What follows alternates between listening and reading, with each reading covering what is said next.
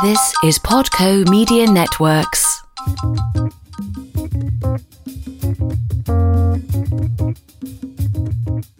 Hello, everyone, and welcome back to Global Citizens, the podcast that inspires a borderless mindset around doing something in the world. I'm Florence Adu, your host, and before we get started, I just want to apologize a little bit for the sound quality on our next podcast.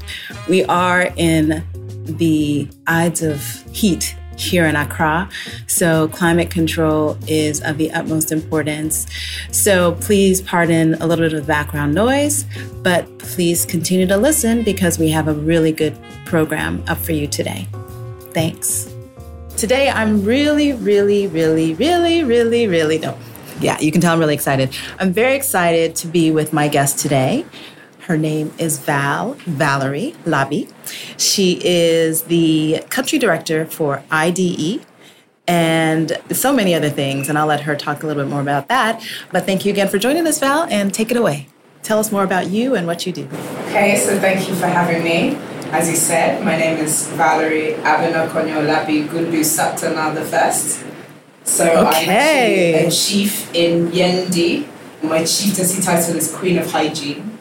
Okay. And one of the reasons that I got that has been my focus since I moved back to Ghana. I guess my year of return was 2008, has been to build business models that address SDGs. So water, sanitation, moving into agriculture, and I recently founded a company called Solar Taxi, which looks at accelerating Africa's transition to solar mobility. Oh, wow. Awesome. Wow. That is Solar Taxi. I like it. Okay. So you are, as by your accent, we can tell that you grew up someplace else, but you're obviously here in Ghana. So tell us why the where. Why are you here in Ghana and where are you local? So I grew up in Hertfordshire in the UK. Mm-hmm. To refer to myself as imported Ghanaian. Mm-hmm. Like I said, I've been in Ghana 10 years, and it's interesting because a lot of people feel that they really planned coming back to the continent and those kind of things, but I think sometimes it's easier for people who've never lived here to come and make the country themselves. So I always say that sometimes those of us who are just born outside and our understanding of Ghana is based on the stories told by others. I was triggered to just come and get to know Ghana for myself. So I came to Ghana at Christmas and then just kept finding things that I enjoyed doing. And one thing that has been really interesting about being in society here is a lot of things that people see as problems are actually opportunities from a business perspective, but from a social impact perspective to resolve things that can change in our lifetime. Mm-hmm, mm-hmm. I would agree. I think I'm in a similar situation where I hadn't spent a lot of time here before deciding to move, but I too see opportunities in those things that are challenging to us. So that's inspiring. And so you kind of hinted at what inspires you, but so what inspired you to start Solar Taxi? So I would say that it's been a progression in terms of when I first came back to Ghana, I worked for a social enterprise that looked at how we could empower women-led businesses to reach export markets. And from there, I spent a lot of time roaming Ghana in the communities. I think I've worked in every district in the country now. And as I've gone around, there were some things that really stood out for me that I thought we could look at business models. So one of them was looking at why is it that most Ghanaian households can be 10 bedrooms and not have a bathroom. And then the second area that really stood out for me was the cost of doing business in Ghana is driven primarily, regardless of the area that you're in, by the cost of transporting your goods and services to market. Mm-hmm. And my expertise, I said what I studied was sustainability leadership, and that really made me think about how can you blend environmental capital with human capital and financial capital. And so a lot of the models I've really looked at has been what is the best way to deliver value without negating the needs to improve our environmental footprint. Mm-hmm. So on the sanitation side, the toilet that we designed actually uses less water. So the average toilet uses 6 litres of water, ours uses 2. And on the solar energy side, we really looked at, there are a lot of electric vehicles that are popping up all over the world. Mm-hmm. No one has really cracked it yet. But for the light vehicles, so motorbikes, and we have these tuk-tuk three-wheelers, mm-hmm. And the small kind of Uber-like cars that we use here, they don't use that much energy, and we have the sun. They say that in Ghana we only use the sun efficiently for drying our clothes, and there are so many other uses of it. Sure, yeah. And so we started a small pilot in Kumasi just to see could we assemble solar electric vehicles in Ghana, mm-hmm. and then we were fortunate enough to get investment to branch out to Accra as well. Mm-hmm. And now one of the other things we've been really focused on, and I'm really passionate about in all my models, is to make sure that these movements are not exclusive of women. Mm-hmm. So most of our solar engineers are women as well, because mm-hmm. we wanted to make sure that we have a voice in this kind of e-mobility movement. Mm-hmm. Yeah, so now we're at a stage where we're just scaling up the different ventures. On the sanitation side, we're now in 42 districts. And on the e-mobility side, we have around 60 vehicles on the road. Mm-hmm. So I think this has just been really interesting to build out models that can reach kind of middle to low-income consumers mm-hmm. with everyday services. Right.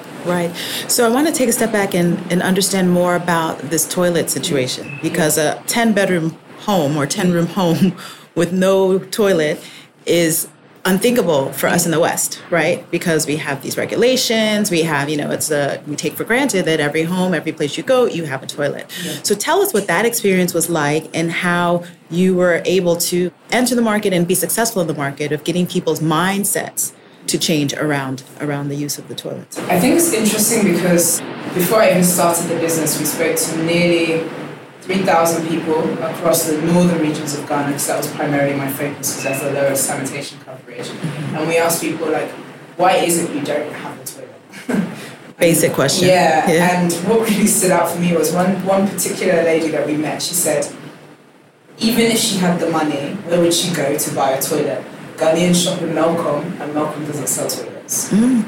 And so that really stood out for me, that actually sometimes we really focus on building businesses in areas that are very niche, or the business model is very sophisticated, but we're bypassing what I call legacy businesses. Right. These are industries that it doesn't matter generationally or geographically where you go, that people will always go to the bathroom, people will always need water, mm-hmm. people will always need sanitation services. Mm-hmm. So why is it as a country we didn't even have one company that focused on that? Right. So that's really where we started, was let's brand ourselves as the place to go for quality water and sanitation products.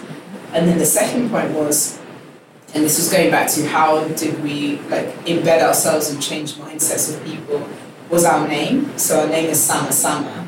And people told us that back in the day when Ghana was clean in our heydays, we had really strong environmental officers. Mm-hmm. And the environmental officers were called Insama and Samains. Who could summon you to court if your house or your area was dirty. Mm-hmm. And even though at the time they were quite feared in the communities, they were an entity that was recognized for holding households to a standard of cleanliness. So we just played on that, and in the north it was Sama Sama, so we just said, okay, let's just be Sama Sama 2.0, was mm-hmm. rather than enforcing a level of cleanliness, we're empowering a level of cleanliness. Right. Yeah. Right. Interesting. Okay, so now I have my Glocal Speak question. So this is where I ask my guests what you hear, and to share a word, phrase, or saying that is a meaningful part of your local experience and why or how you came to value this Glocal Speak. Ooh, a meaningful part of my local experience. So you have allowed the locals to potentially consider, right? Yeah. It could be Kumasi, it could be Tamale, it could be Accra, it could be many places. So I would say, this is a really difficult one because there's so many words that come to mind. But one that always stands out for me is La Pielega. La Pielega is Dagbani for cash.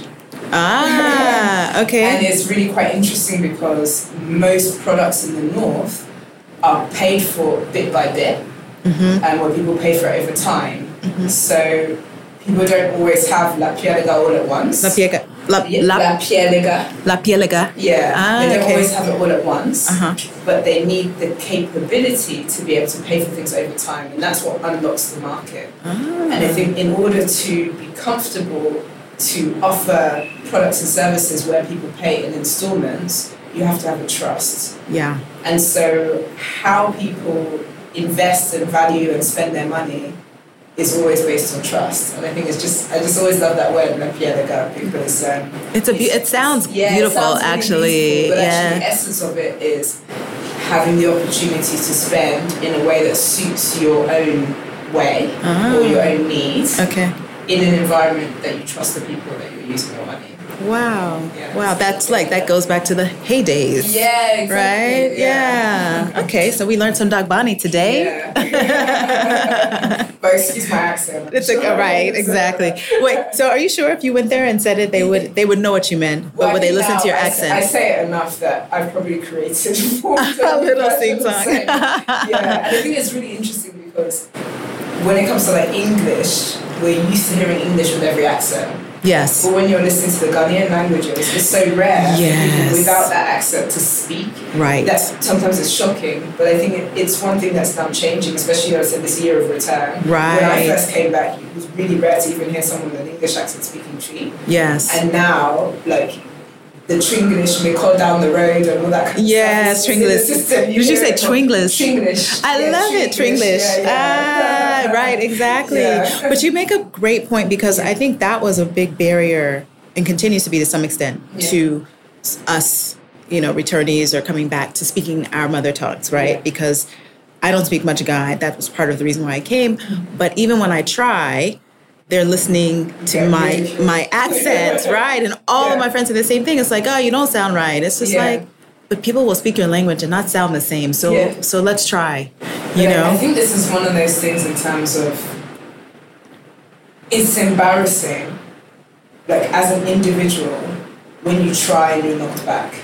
Yes. And then I think for me, I'm the same. There's been a lot of inhibitions not being able to speak Twi properly. Even I can understand when people are gossiping, I can listen, but I can't really participate. And this is one of the things that's going to stand out for me generationally, is do we correct that with our kids? Right. Because I know that the lady that does the Ghana spelling bee recently was talking about her firstborn and her secondborn. Her firstborn doesn't speak the local language, so she was very, very conscious of it as her secondborn. And when they go to family events, her secondborn integrates and her firstborn doesn't. And it's one of those nuances now that, especially for those of us who are returning in some families here, if we don't speak, what support can we get for our kids to speak? Exactly. And I think that's a huge opportunity in the market for people who are linguists out there. Right. Because it's actually difficult to find a Twi teacher or a Ga teacher who can come home if you don't speak it, because people just assume that if you don't speak it, you don't want your kids to speak, but that's not exactly. Well, hello. I'll raise my hand. That's part of our mission. Yeah. So we'll soon have opportunities for all of us diasporans to teach their children and teach ourselves local languages. And if the kids learn, we'll have to learn. It's true. It's true. Just that enforcement. Yeah. Today is the Twi day. We're only speaking Twi. Yeah, exactly. That's a great point. So does your son speak? No, and I think it's interesting because he grew up in the north, so everyone was speaking Dagbani. So he can speak playground Dagbani with his friends. Okay. But at home, there was no one who spoke Twi, and because I was in the north, there was no one who was hearing teach it. him. Yes. So I think this is one of the nuances, and even with his grandparents, I've been really vexed at them because it was something that I didn't learn. Yes. And you can teach your grandkids. Right. But it just seems like a level of effort. And this is the whole thing around being immersed in a language. Which language do you naturally immerse your kids in? Right. It's going to be something that I think it's going to be, for people who can get it, where there's not a trade-off. Yeah. Or their kids can learn both early enough. I always think that's an advantage. Right. Number 2 will definitely learn something. Yes, well. Amen to that. She definitely will. Let's talk more about your work. We talked a little bit about it, but let's get a little bit more into how, because you founded companies and the background that you had that prepared you to go into these roles. Tell us a little bit more about that, how you came to bring these to fruition. Ooh. I would say that I've always been interested in business, but it's taken a long journey to actually realize that creating business models and kind of inspiring both teams and customers to embrace that vision. It's taken a while to get the right environment for that, and also find the right network. So when you say the right environment, meaning the right environment in Ghana? Right environment in Ghana, and right support network generally to be able to allocate the time to deliver that. And I think one thing that is really lovely about Ghana is it's very sociable, but the other flip side of it is you can actually waste a lot of time. Right. So just getting that balance between having a good network of people who are also good mentors. When you have an idea, they can critique it, but then they can balance out, or they can give you ideas that can lift you and push you forward. And then also just having the time to be able to raise the right type of finance. Exactly. That's huge. Yeah. So on the networking side, you've done something really powerful and interesting on networking. You were one of the first Mandela Fellows. Yeah.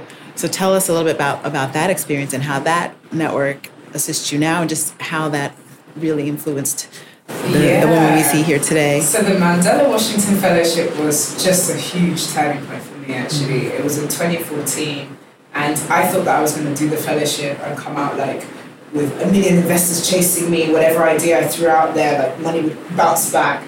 But what I actually walked away with, I would say, is more valuable in terms of it made me realize that there were so many movements across the continent of young people driving real impact, who are becoming experts in their fields, not just people who talk about it at a surface level, but people who can really dig deep and unpick the core of issues. The fellowship for me also means that I can basically land in any African country and straight away have a good understanding of the economy, of the society, because they're people who I know and I trust, who are working and kind of opening doors there for themselves. I've done a lot of business across African countries, and I have a personal objective now of visiting a different African country every year, which started from the fellowship.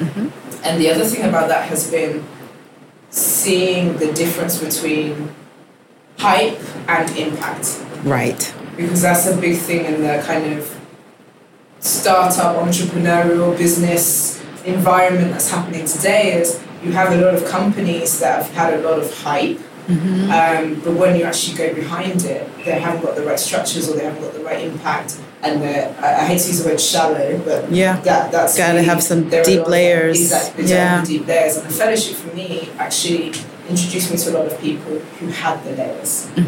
And what it told me was actually, at the time, I needed to get away from hype, which was actually a catalyst for me to move out of Accra and start somewhere where you could almost be big fish in a smaller pond and prove your business model in a cheap and easy and impactful way.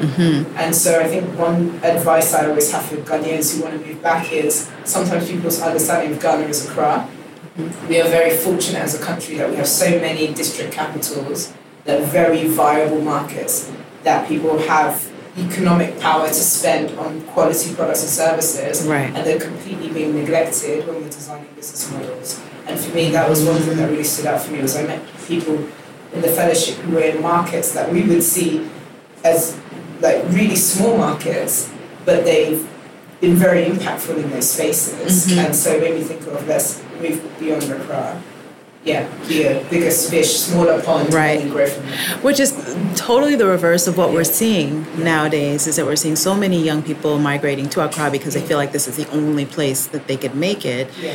And this is great that you are a mouthpiece for, you can do what you need to do where you are. All you need is to have the support. And so organizations like yours are a bit supportive, and we'll talk more about other ways to support young people to do something big where they are, which is very important. So just one question about the business model. So you had, these regions for the toilets, but the back end of that business model is something that's actually pretty big.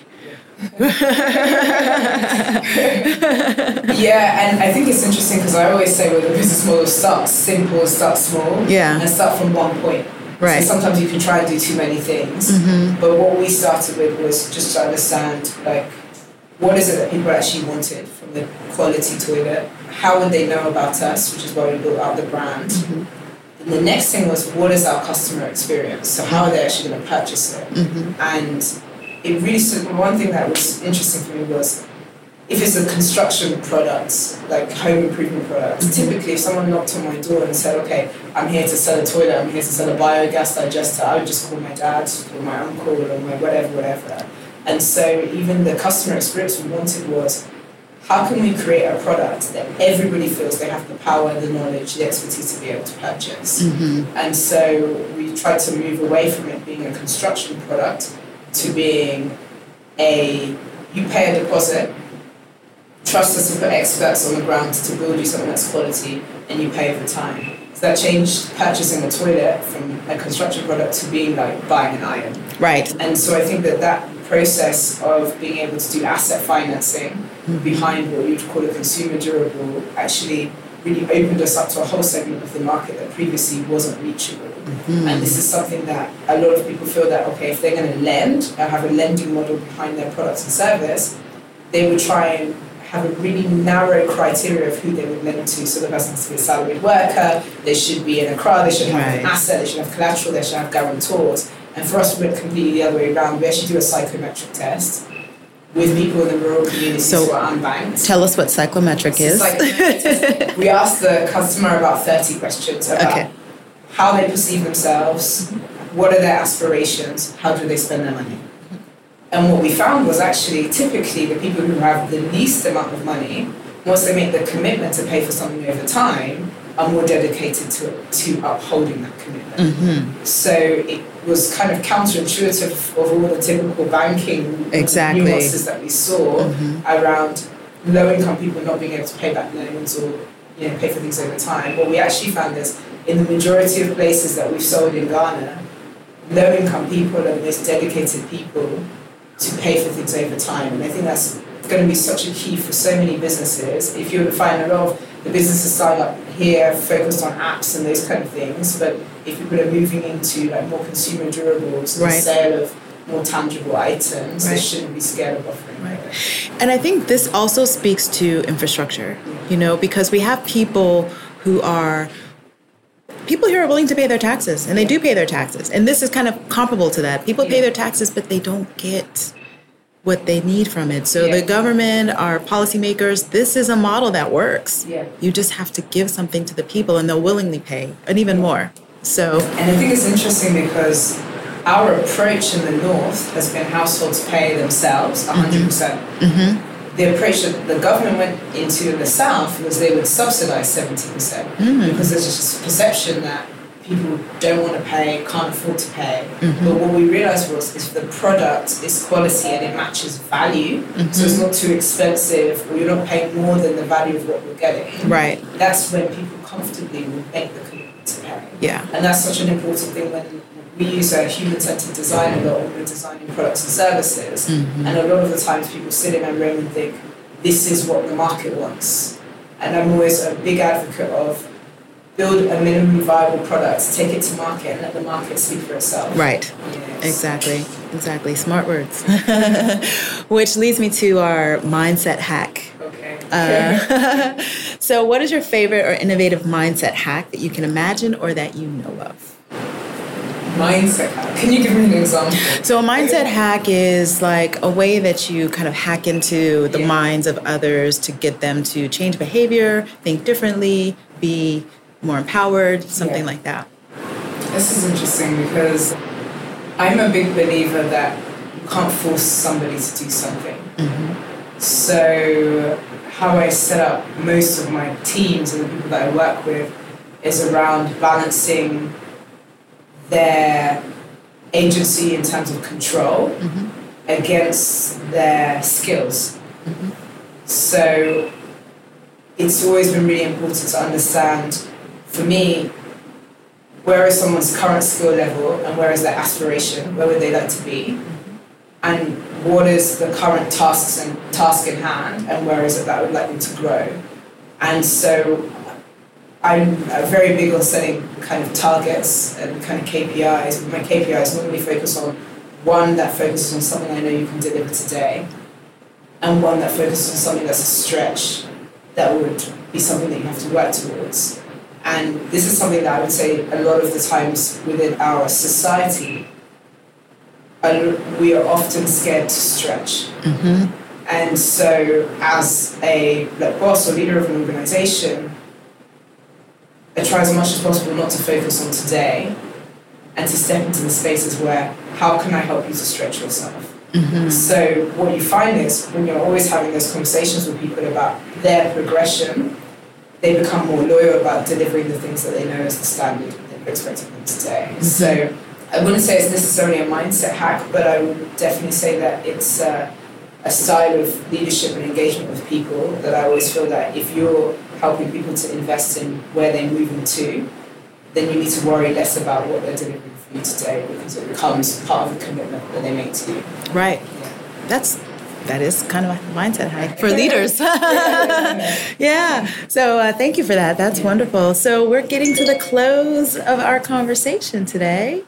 So I want to ask you a question just to mix it up a little. This is a good one. At different stages of your life, what prepared you to successfully transition to the next phase? I would say every transition has been a hurricane, so... The storm. I would definitely say it's my family. Through and through. Okay. I am very blessed to have very open and supportive parents. Parents that you can bounce ideas around, parents you can have opinions with. And I would say that that's helped at every stage that I've transitioned. Not that I've needed approval, but to know that once I'd made a definitive decision to take my life in a direction, that I would have an ecosystem of support around me. And I would say that ecosystem has grown. When I say parents, I don't just mean my mum and dad. I have aunties and uncles who have that mindset that's progressive. And I think this is something that generationally I hope that I can also pass on to other up-and-coming young Ghanaians to feel comfortable to grow and be themselves. Right. We are family. Okay, excellent. Thank you so much. So before we go, do you have any closing thoughts that you'd like to share with our listeners? I would just say that for me, there's no place like home, but home is also where you make it. So I think that Ghana is not an easy place that you just land tomorrow and everything will be laid out for you, but it's a place you can do something meaningful. And so I always encourage people, if they are thinking of moving back or they've already moved back, keep doing the things at the standard that you would like them to be done. Find a good network of people who lift you, because there will always be days that you need that support. And don't be scared to move out of Accra. Because Ghana is a big place. Right. You know, we've got 16 regions now. Yeah. A lot of languages, a lot of cultures, but a lot of markets. And all that shows as business opportunity. Absolutely. Wonderful. Thank you so much. Thank you. Thanks again for joining us on Global Citizens. You can find us anytime at globalcitizenspod.com or wherever you find your podcasts. Bye for now.